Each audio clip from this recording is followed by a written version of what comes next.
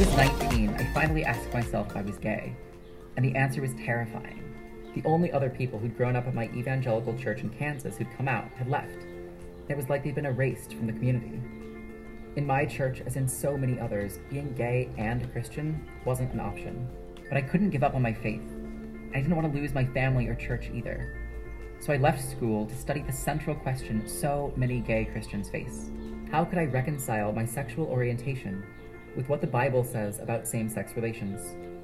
This book answers that question. It's the culmination of 4 years of research, synthesizing for a popular audience the key insights of biblical scholars about the 6 references in Scripture to same-sex behavior. It's also a personal story, describing how my study of those passages changed my dad's mind about same-sex relationships. And more than that, it's a blueprint for how other Christians can come to affirm same-sex marriage, while also affirming their commitment to the full authority of the Bible. God and the Gay Christian is a book for gay Christians and their supporters who want to make a difference in the church. It's for their family members and other Christians who feel like they can't support LGBT people and stay true to the Bible. And it's for those outside the church who want to dialogue respectfully and persuasively with Christians who oppose marriage equality. At its core, this book is about building a future in which all Christians come to affirm their LGBT brothers and sisters, and where no one ever has to have that realization be terrifying again. Well, welcome to Prophetic Whispers. This is Elias Flores, and again, we're touching the topic of Christianity and homosexuality. How did we get here? Now we have books being written and pushed through the church systems. God and the Gay Christian. Wow, I growing up in church, that was not even part of the ideology of the church. You know, that was just a non-effect. How did that happen? Well, it happened through the 70s and the 80s and the 90s, through the academic system, through the political system, and through the educational system. And now you have a young guy like this, Matthew Vines, which happens to be the tip of the spear when it comes to selling a narrative to the church, giving information to the church regarding sexual orientation. Okay, now we'll get into that in a little bit in another episode when we start talking about orientations. What do orientations mean? Okay, because they may not mean what you think they mean, and so we're going to get down into what they really mean. Okay, and should we take orientation serious? You know, and is orientation proof? How I feel more. Is that who I am? So again, we're going to get into all that a little bit later, but we are going to be addressing, again, because they have their doctrinal book, God and the Gay Christian, and he uses this terminology of there's only 6, or theological concepts. There's only 6 scriptures that deal with homosexuality. Out of the thousands of scriptures, there's only 6 that deal with it. Well, you know, I beg to differ with that. You know, I beg to differ the fact that the Bible is full of scriptures. It's full of scriptures that go against the model of the gay Christian and same-sex marriage. You know, and Jesus has plenty to say about that. And again, we're going to be looking at a few questions today on the podcast. Did Jesus ever address homosexuality? Okay, that's going to be our first question we're going to take on today, and you find that answer in Matthew chapter 5 and Matthew chapter 19, where they ask Jesus regarding the sanctity of marriage, or can a man divorce a woman for anything? And where does Jesus go? He goes directly to Genesis. Now, and I want to help you with this. Anytime you start to try to justify marriage outside of Genesis, you're in trouble. You're in the wrong worldview. And this is what same-sex marriage has done. It takes you completely out of the garden. It takes you completely out of the origins of the Word of God. It takes you completely out where we gain our man and woman relationship, where we gain our creation, where we gain it all, where it all comes together. Part of the LGBTQ community's message is to pull you away from Genesis, get you out of there. But look how Jesus answers that. He answers the question of marriage between a man and a woman And he even pulls Genesis chapter 2, 1 and 2, right?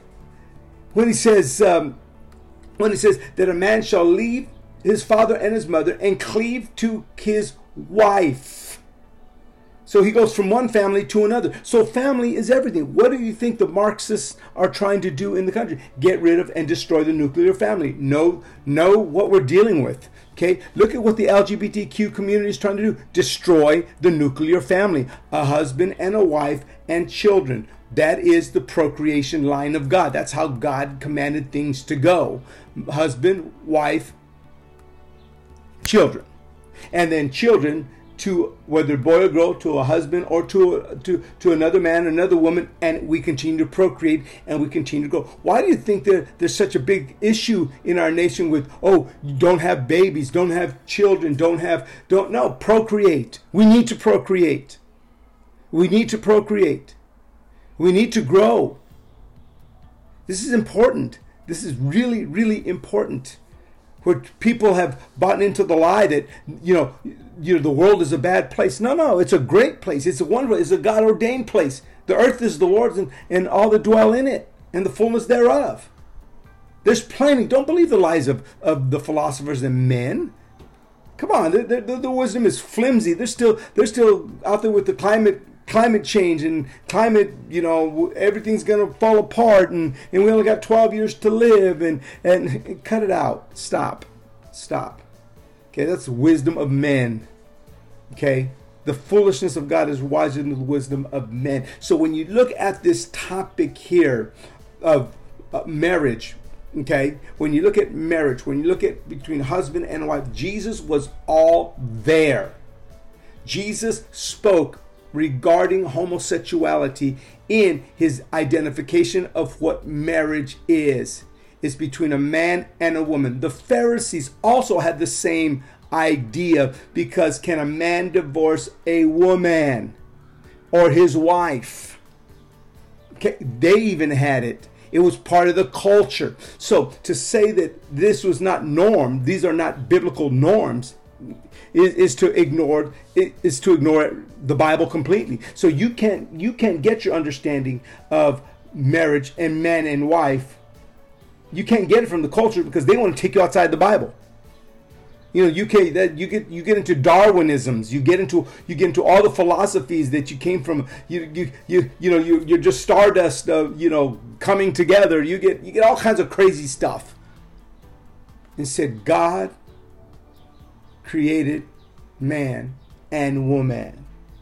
He created them. So God created man and woman. Period. So Jesus knows this. So when they ask him this question, Matthew 5 and Matthew 19, he gives a rooted understanding of marriage. Think about that. He gives a rooted understanding of marriage. He pulls it directly from Genesis for the purpose of procreation. What's procreation? Growth, multiplication, have children to move on. Okay, when you have Noah, okay, you have Noah. Noah gets off the boat, gets off the ark. The first thing he does, the first thing God tells him, be fruitful, multiply. Same thing he told Adam.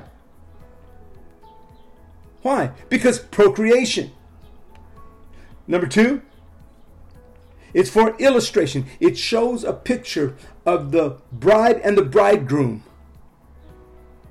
It shows that picture. It's an illustration. It's to illustrate the garden. It's to illustrate that God made man for woman, and the family is a portrait of God's idea for humanity. And finally, sanctification. What that means is that it sanctifies. You're sanctified. You separate yourself for each other. Because within sanctification is transformation, the two becoming one. It's a journey of changing. It's a journey of meshing together. It's a journey. But sanctification is necessary because you must separate yourself for each other. So marriage is illustrated completely in the mouth of Jesus when he refers all the way back to Genesis to explain Have you not read? Have you not read? That's what he says in Matthew 19. Have you not read what the Bible says? That in the beginning God created man for woman. And then it goes on to later says, and he shall leave his mother and father and all that good stuff that he pulls from Genesis chapter 2. So again, you have to understand that marriage is solidified in Genesis chapter 1, Genesis chapter 2, and stay in the Bible. If you're going outside into the scientists, if you're going into the psychologists, if you're going into all these crazy where they're trying to invent things, guess what? You're lost. You're lost. You're lost. So when we start looking at this thing, we must understand that Jesus rooted his understanding of marriage in Genesis chapter 2 for the purpose of procreation, illustration, and sanctification. What God has put together, let no man put asunder. Okay? Or no man separate. Do not separate this. Look at this. That's why he made a man and a woman, so that they can fit together. They can fit together. Okay? If you all you gotta do is live long enough, and you know what a man has and a woman has, and that's this confusion that's entered into. All of a sudden, we don't know what a man is. We don't know what a man is. We don't know what a woman is. We'll decide later. This feminizing of men and this masculinizing of women, this confusion.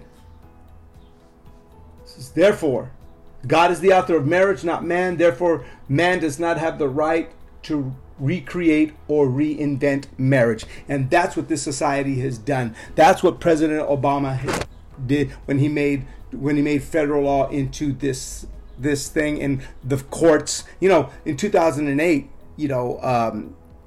we voted down against same-sex marriage here in California, Proposition 8. And a court overruled the will of the people. That's how they got this thing done. See, judges are corrupt. And it doesn't matter if man says we're going to sanction this. God does not sanction same-sex marriage, nor does he sanction homosexuality, as we will continue to find out. Now again, some people say, well, Jesus, okay, because that's point number one. Okay. Did Jesus mention homosexuality? Well, yes, he did, by explaining what man and woman was in Matthew chapter 5 and Matthew chapter 19. Number two, the other argument they have is that Jesus never addressed homosexuality. And I'm saying, okay, this is how he addressed it. Okay, number one, here's your theological point. Jesus is part of the Godhead. That is Colossians chapter 2, Colossians 2, verse 9. He says, for in him dwells all the fullness of the Godhead. There's the unity of the Godhead. There is the divine unity. It's part of the Yahweh, the one God, three essence, the Trinity.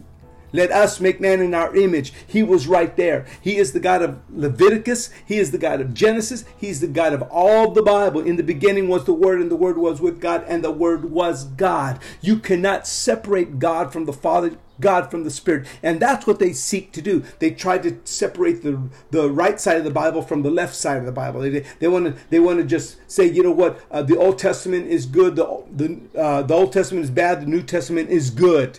And Jesus never, no, you can't do that. When in his introduction, well, scholars, what does that mean anymore? That means they study the wrong things? They come to the wrong conclusions? So when I look at this here, and they try to say Jesus had nothing to say about homosexuality, therefore we don't.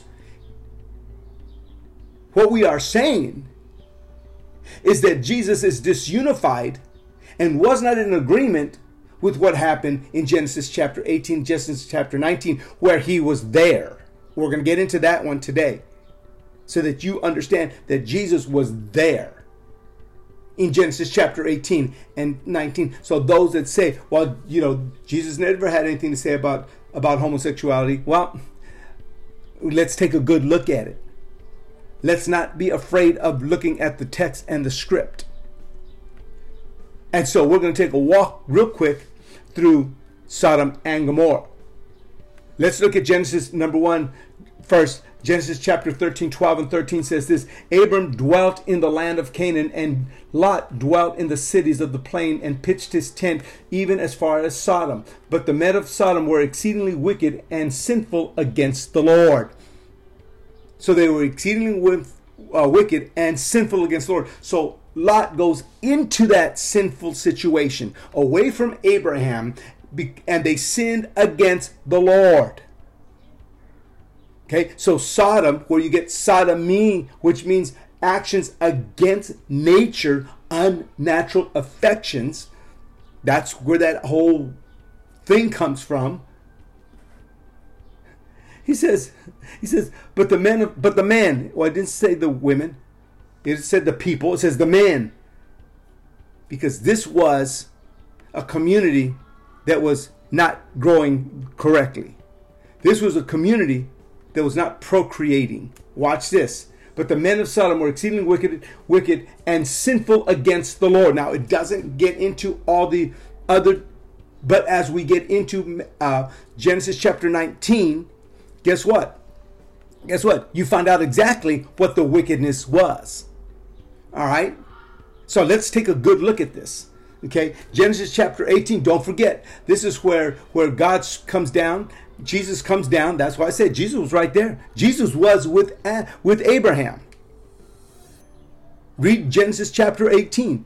He comes down and Abraham goes and brings him in and cooks for him, and Sarah lies and says that she didn't laugh when the Lord told her. Don't forget the Lord Adonai. Don't forget the Lord Yahweh, Elohim. Okay. And in theology, when you have the Lord, okay, or you have the angel of the Lord, or the Lord, then it appears it's either a theophany, God appearing in the flesh before Bethlehem, or God or Jesus Christ, a Christophany, appearing in the flesh in the form of an angel, in the form of a man, Melchizedek, etc. You can go down the list of theophanies and Christophanies. So this is a Christophany where Christ came down. How do you know that? Because in the book of John, when Jesus was saying, if you destroy this temple and I'll build it up in 3 days, he said, they go, oh, you're crazy. You know, you're children of Abraham, and the whole discussion that was going on. And Jesus said something really that blew their mind. He says, before Abraham was, I am. Abraham longed to see, rejoiced to see my day. So here you have Abraham, Jesus appearing to Abraham in Genesis chapter 18. And Abraham rejoiced to see Jesus. And this is what's important for you to wrap your mind around. Because when they say, Jesus had nothing to say, well, he goes, well, what are you here for? He goes, well, I just sent my 2 angels down there to go see if Sodom was as bad as they say it is. And then Abraham, this is 18, I'm paraphrasing so we can move real quickly. So Abraham turns around and he says, oh, Lot's down there. Hey, if for 50 people, because Jesus lets him know, I'm going to blow that place up. That what they're doing is unnatural. It's unholy. It is an abomination to me, and I take care of abominations. So guess what happens? Abraham starts going, Lot's down there. I got to save Lot. Hey, if there's 50, if there's 40, if there's 35. And he starts counting down, and God's going, no, I won't do it for that. Okay, if there's 10. I said, okay, not if there's 10. God knew that the men of that city were wicked. They were sodomites. They were doing sodomy, which was unnatural, unlawful, abomination. And guess what happens? Well, read what happens. Stay in the text. That's Genesis chapter 18 that I just kind of narrated for you, that discussion. Now watch this. It says, now the two angels came, verse 1. We're going to read this, and then I'll just give you a synopsis of this, and then we will move on, because I want to lock this in for you. Okay? Now, the two angels came to Sodom in the evening, and Lot was sitting at the gate of Sodom. When Lot saw them, he rose to meet them, and he bowed himself with his face towards the ground. And he said, Here now, my lords, please turn to your servant's house and spend the night and wash your feet. Then you may rise early and go your way. And they said, No, but we will spend the night in the open square. But he insisted strongly. In other words, he said, man, you're in the hood, man. So he said, no, man, you don't understand. You don't understand. So obviously Lot knew the behaviors of these men. Obviously Lot knew the culture. Obviously Lot knew that the center square was not a safe place to be. Why? Because of the men. Watch this. Okay? He says, and they said, no, but we will spend the night in the open square. But he insisted strongly. That's another key word. So they turned to him and entered his house. Then he made them a feast and baked unleavened bread, and they ate. Now before they lay down, the men of the city, the men of Sodom, both old and young, the men of the city, both old and young. So here you have Matthew Vines, a 19-year-old. I just decided old and young. Old and young. I don't care how eloquent you are. This gay thing, it's falling right in here. He says, both old and young. All the people from every quarter surrounded the house. They came around the house. They knew where they were. They knew where the fresh meat was. Watch this. He says, and they called Lot and said to him, where are the men who came out at night? Bring them out to us so that we may know them. We may know. That Hebrew word yada, know, means to intimately, know. And Abraham knew Sarah, and Adam knew Eve. Okay, Isaac knew. You get it? To know means to have intimate relationship, sexual relationship with. That's what that word, and he knew. Yada, Y-A-D-A. Okay? He says that we may know them carnally. In other words, they were going after these men. Watch this. So Lot went out to them through the narrow doorway, shut the door behind them, and said, please, my brethren, do not do wickedly. So now I have 2 daughters. Listen, he offers his daughters. He says, don't do anything to these angels. I know who they are. I know they're sent from God. I know the purpose and why they're here. Don't take them. These are strangers. These are guests of mine. This is part of the hospitality. You're breaking all the hospitality. We're going to get into that, because there's some say that, Sodom and Gomorrah was not destroyed because of homosexuality in sodomy. It was destroyed because of hospitality. They weren't nice. Well, they weren't nice, but they were also, okay, that's the second piece. Watch this. So now I have 2 daughters who have not known a man. Please let me bring them out to you, and you may do to them as you wish. Only do nothing to these men, since this is the reason that they have come under the shadow of my roof. So they said, no, take my girls. I don't know how you do that, but Lot was there. Lot says, hey, take my girls. Why did they reject the girls?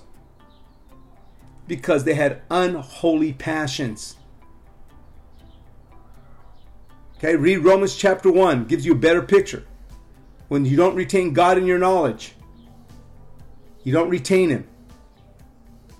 Your mind becomes reprobate, worthless, and you give yourself over to all the passions of your life. Listen, even in, just a little caveat for you. Okay, the scholars and the teachers of the 1st and 2nd century, you know how they would guide their passions? Through truth. You have to kill your passions that are unholy, that are not right. You can't act on every emotion you feel. You have to temper it with truth. Oh, I just woke up and I just realized that I didn't feel like a man today. I felt like a unicorn. Therefore, I'm a unicorn. Cut it out. Stop. Put it in truth. What's the truth? I am man. I can look at my body and know that I'm a man. I'm different from a woman. Women have things that men don't. Men have things that women don't. And there's my Yorkie again. Watch this. And they said, stand back. Then they said, this one came in stay here. And he keeps acting as a judge. They said, Lot, who do you think you are? Now they're coming after Lot. Okay? Now they're coming after Lot. Because now we will deal worse with you than with them. So they pressed hard against the man and Lot and came near to break the door down. These guys were persistent. But the man reached out their hands and pulled Lot into the house with them and shut the door. And they struck the men who were there at the door of the house with blindness, both small and great, so that they became weary trying to get through the door. So they were but he struck them with blindness. This is a picture of the culture. Blind, passion, weary, trying to fulfill their desires. This is the LGBTQ community. This is the force and movement against the church. Now we know what happened to it. Because people don't think that Jesus had anything to say with it. That Jesus was okay with this. No, he was there. He was the one raining fire down from heaven. Watch this. Okay? Because if you don't think that this is an important story to know about the culture, about things, then Isaiah uses it. For Jerusalem 3:8-9. Listen, for Jerusalem stumbled and Judah has fallen because their tongue and their doings are against the Lord.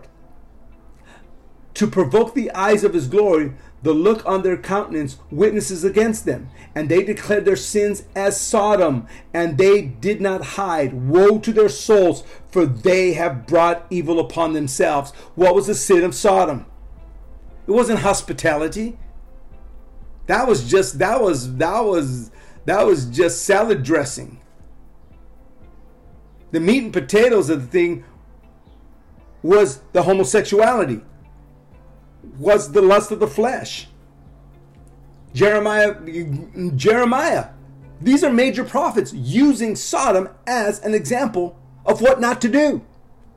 As in the overthrow of Sodom and Gomorrah, and their neighbors, says the Lord, no one shall remain there, nor shall a son of man dwell in it. In other words, God doesn't want you anywhere near homosexuality. I will destroy it. I'm getting rid of it. Nobody dwells there.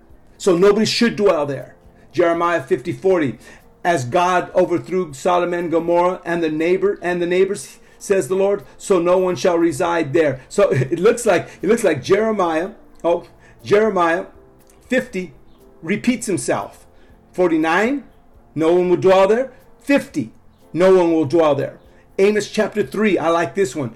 Amos chapter 3:11. I overthrow some of you as God overthrew Sodom and Gomorrah, and you were like a firebrand plucked from the burning. Yet you have not returned to me, says the Lord. So there is a turning from God. Again, when Matthew Vines sits there and says, well, I did a lot of theological study and a lot of scholarship, and this will help change your mind. No, we're not interested. Not interested. We're not interested. Because no matter, you have the example of Sodom and Gomorrah, you have the example of Genesis, you have the example, the biblical theological examples. I don't need the advice of a scholar that's looked in all the wrong places. Now watch this. Ezekiel chapter 16:48-50. Watch this. This gets a little bit better, okay, for you to understand. Okay, here's Ezekiel. As I live, says the Lord God, neither your sister Sodom nor your daughters have done as you and your daughters have done. Look, this was the iniquity of your sister Sodom. She and her daughter had pride, fullness of food and abundance of idleness. Neither did they strengthen their hand of the poor and of the needy. So that is where they get the idea that, you know what, they weren't nice, they weren't hospitable, they didn't take care of the widows, they were inhospitable. Yes, that's one thing, but watch this. And they were haughty and committed abomination. What was their abomination? Homosexuality. The men of the city. Young and old. Young and old. Coming about before me. Therefore I took them away as I saw fit. Wow. Jesus didn't have anything to say with that, right? You know, this is how important Sodom and Gomorrah was. This was the model for homosexuality and the church and the Christian. Them trying to make the Bible say something it doesn't say. Matthew chapter 10, 14, 15. And whoever will not receive you nor hear your words when you depart from the house of the city. This is Matthew now. Okay. Shake off the dust from your feet. Assuredly I say unto you, it will be more tolerable for the land of Sodom and Gomorrah in that day of judgment than it is for that city. So again, Sodom and Gomorrah is used as a model. Matthew 11, 23, 24. Capernaum, and you Capernaum, who exalted to heavens, will be brought down to Hades. For if the mighty works which were done in you had been done in Sodom, it would have remained until this day. But I say to you that it shall be more tolerable for the land of Sodom in that day than in judgment for you. There's Sodom used again. So why isn't the LGBTQ community using this? Why isn't Matthew Vines using this? Except for the twisting, probably because I haven't read the material, probably using hospitality as the excuse, if he even refers to it, because he's off trying to twist the message. 2 Peter chapter 2 verse 4 through 8. This is a very explicit. Again, why is this theme of Sodom and Gomorrah all the way through the book of Revelations? You better pay attention to it. You better look at the results of it. I don't care. Well, she's my aunt. It's my uncle. And he got it. And so you try to start making the Bible say things it doesn't say.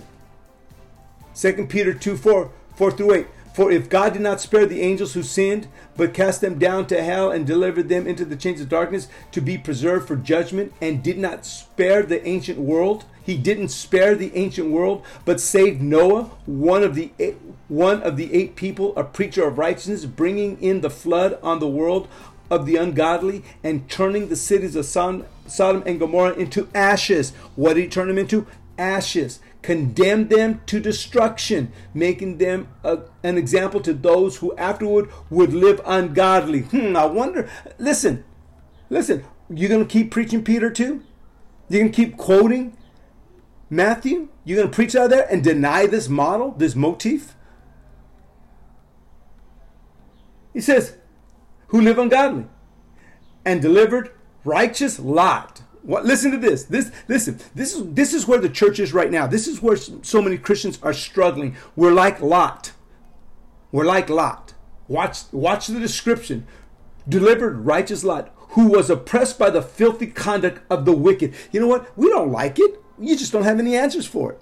It affects your mind. You start thinking of ways you can accommodate it and just kind of go with the flow with it. It bugs you, but you know what? You've been desensitized. Lot, it was vexing him. He went into an environment that wasn't conducive to righteousness. He was with all the wrong crowd, and it started and the filthy conduct. I like the filthy conduct of the wicked. For that righteous man dwelling among them tormented his righteous. See, we are tormenting our righteousness. We know it's wrong. Intuitively, spiritually, we know it's wrong. And we're being tormented by that because we don't have the guts to walk away.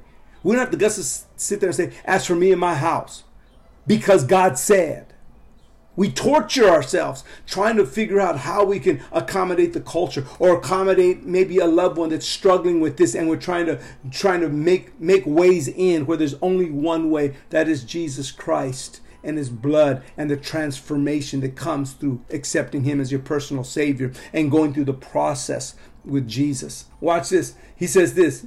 He goes, tormented his righteous soul from day to day by the seeing and the hearing of lawless deeds. See, we see it and we hear it and we just continue, and we know it's wrong, but we won't say nothing. But we just see it. We live in it because we're happy to live in it. We don't like the water. We just don't mind being wet with it. That's where they got us. We're desensitized. It comes to our TVs. It comes to the music. It comes to... You look at some of the movie stars, you can't even, or some of the rap singers, not the rap singers, but the R&B singers, you can't even tell if they're a boy or girl. You have to look twice. I can name a few of them. Where you, Disney does a wonderful job of making a animated cartoon. You can't tell whether it's a boy or a girl. Why? Because they're trying to bring in this homosexual movement. How do you do that? By causing confusion first. What's the confusion? Is that a boy or a girl? Is that rat a boy or a girl? You can't tell because they make them sound similar. They feminize the male and they make masculine the female. And it brings confusion to our children. But we keep watching. No, torments our soul. They don't come out and say this is a homosexual. They don't come out like that. We're going to get into all that process as we continue to go on this topic. I think it's very interesting, and we need to have an answer for it. He says, for that the righteous man dwelling among them tormented his righteous soul from day to day. This is why I'm bringing this topic up. This is why we're discussing it. You may not like it or agree with all the points, but guess what? We have to have this discussion because your soul is being tormented. How do we make sense from the message that they're putting out there? How do you sanction a marriage that God does not sanction in His Bible? And finally, I'll finish with this one for today. Jude, the little brother of Jesus. Now, don't forget Sodom and Gomorrah, because this is all about them. They are the example and the model that's carried all the way into the book of Revelations.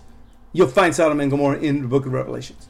All the way through. You find it in the Gospels. You find it in the epistles. You find it everywhere. Why? Because it is a warning against this type of behaviors. Okay, watch this. Now, Jude 5 through 7. Okay, 2 verses. Bear with me. It says this, but I want to remind you, though you once knew this, the Lord, having saved the people out of the land of Egypt, afterward destroyed those who did not believe.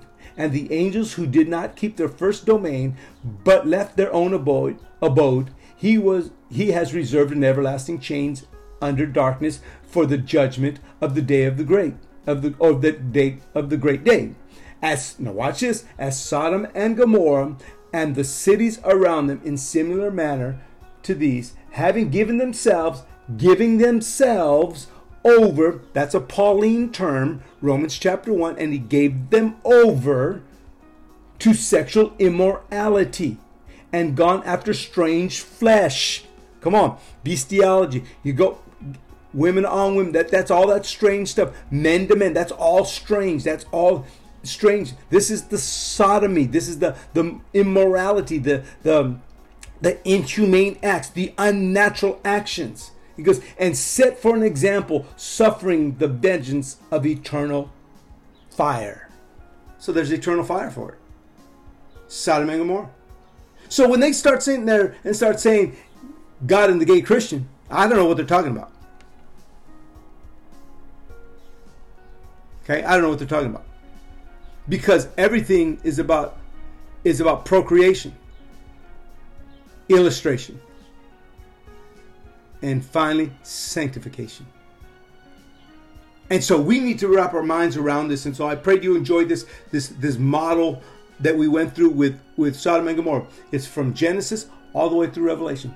The prophets used Sodom and Gomorrah as a landmark of what not to do. We go all the way through Matthew of what not to do. It's a landmark, and we go all the way into the epistles. Peter writes about it. Jude, the little brother of Jesus, writes about it, and the book of Revelations writes about, and you'll find Sodom and Gomorrah in there. You have to understand the dangers of this type of what I would call assault in the church. Okay, it's an assault in the church. See, I'm not concerned about Hollywood.